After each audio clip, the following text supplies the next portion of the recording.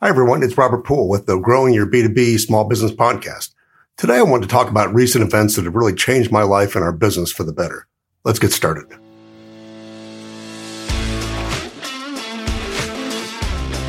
Do you have a small B2B business? Are you frustrated with the lack of resources to grow in B2B? So where do we go to learn how to grow our B2B small business? Should we focus on traditional offline methods, online techniques, or both? How do we bring in more clients and revenue and yet keep our sanity? I'm Robert Poole. Join me as I share 2 decades of B2B growth experience, learn new techniques, and combine both offline and online growth strategies to grow my own business.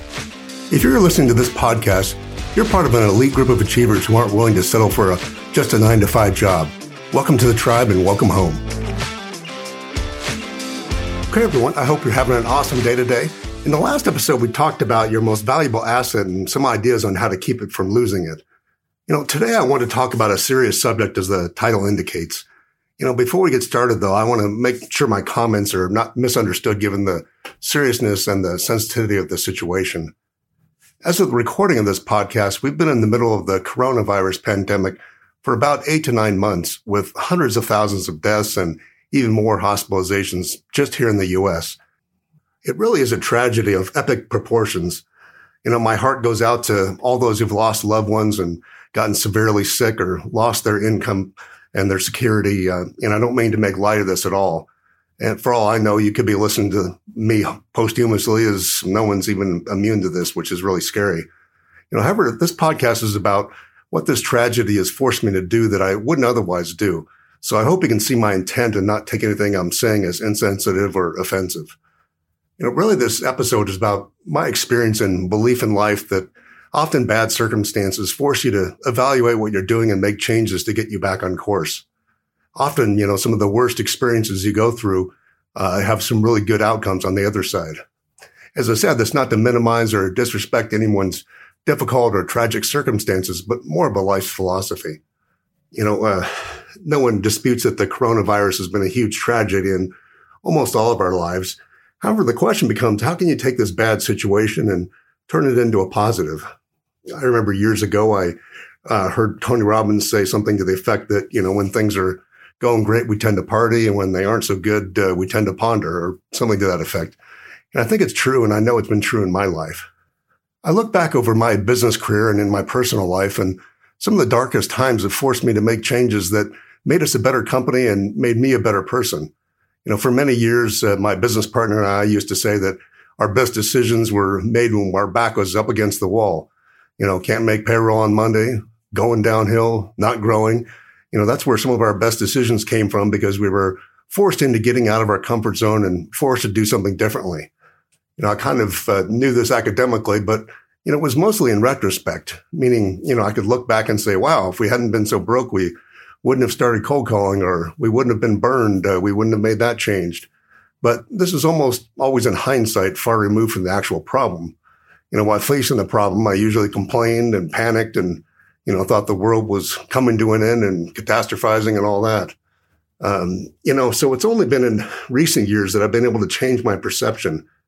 When the coronavirus panic hit in mid-March and the financial markets collapsed and most of the country went home, it would have been very easy to get severely depressed and feeling hopeless.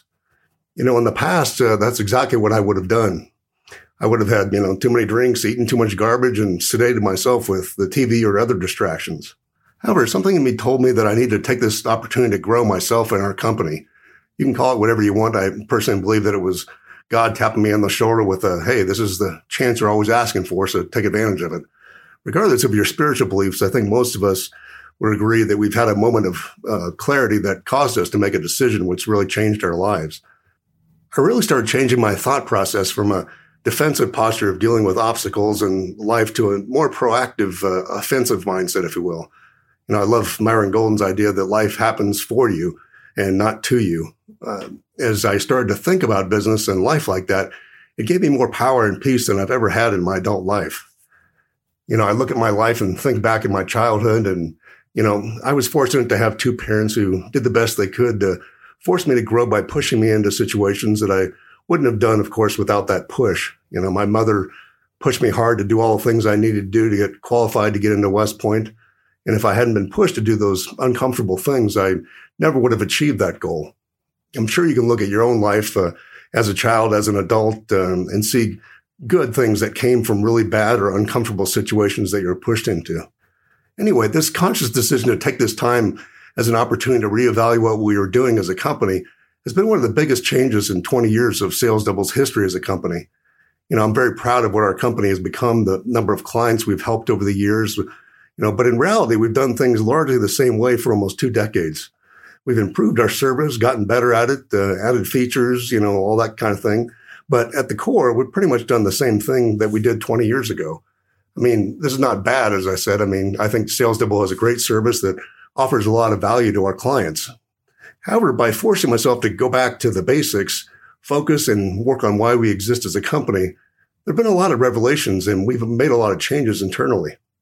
Not everything has come to fruition as only small changes are seen on the surface, but internally we've refocused on how we can serve our clients, what problems they have and what they want and what they need and how we can help them with those problems. As an example of the kind of changes we've made, we started making a conscious effort to get honest feedback from our clients. This sounds like it'd be a basic thing for any business to do, and you should be doing it. However, I found over the years that an attitude had developed within our company that we know what's good for the clients and don't really need to keep ongoing feedback open with them where we actively solicit their thoughts, not only on our service, but on what their major struggles were and, that sort of thing. I'm embarrassed to admit that it took something like the coronavirus to get us to realize this weakness, but, better late than continue on doing something the wrong way. So you may be thinking, well, that's very basic and, we already do that. And I hope you are doing that in your business and keeping your focus on the client. Sometimes people will listen to me and say, well, sure, Robert, you've been in business for 30 years. You've got it all figured out. And I would say, well, not even by a long stretch. With this example, getting the feedback and focusing on the client was something we did early on, but those years in business can actually breed complacency and habit that gets in the way of the basics, which is what happened to us. So I know this is a lot of generalization and mindset stuff, but I think how you approach the problems, especially like the big one that we're in right now, will most definitely affect your success in business. When it comes to a catastrophic problem like the economy shutting down, you really have 2 options. Number one, you can panic. You can do everything you can to conserve cash, go after any accounts receivable with a vengeance and, pray that things go back to normal soon. And, just like your daily state control, this is kind of disempowering, and being on the defensive is a poor strategy for growth, in my opinion. Hope is not a strategy, as they say. And I don't mean to be condescending about that. Because that's how I've handled a lot of past crises myself.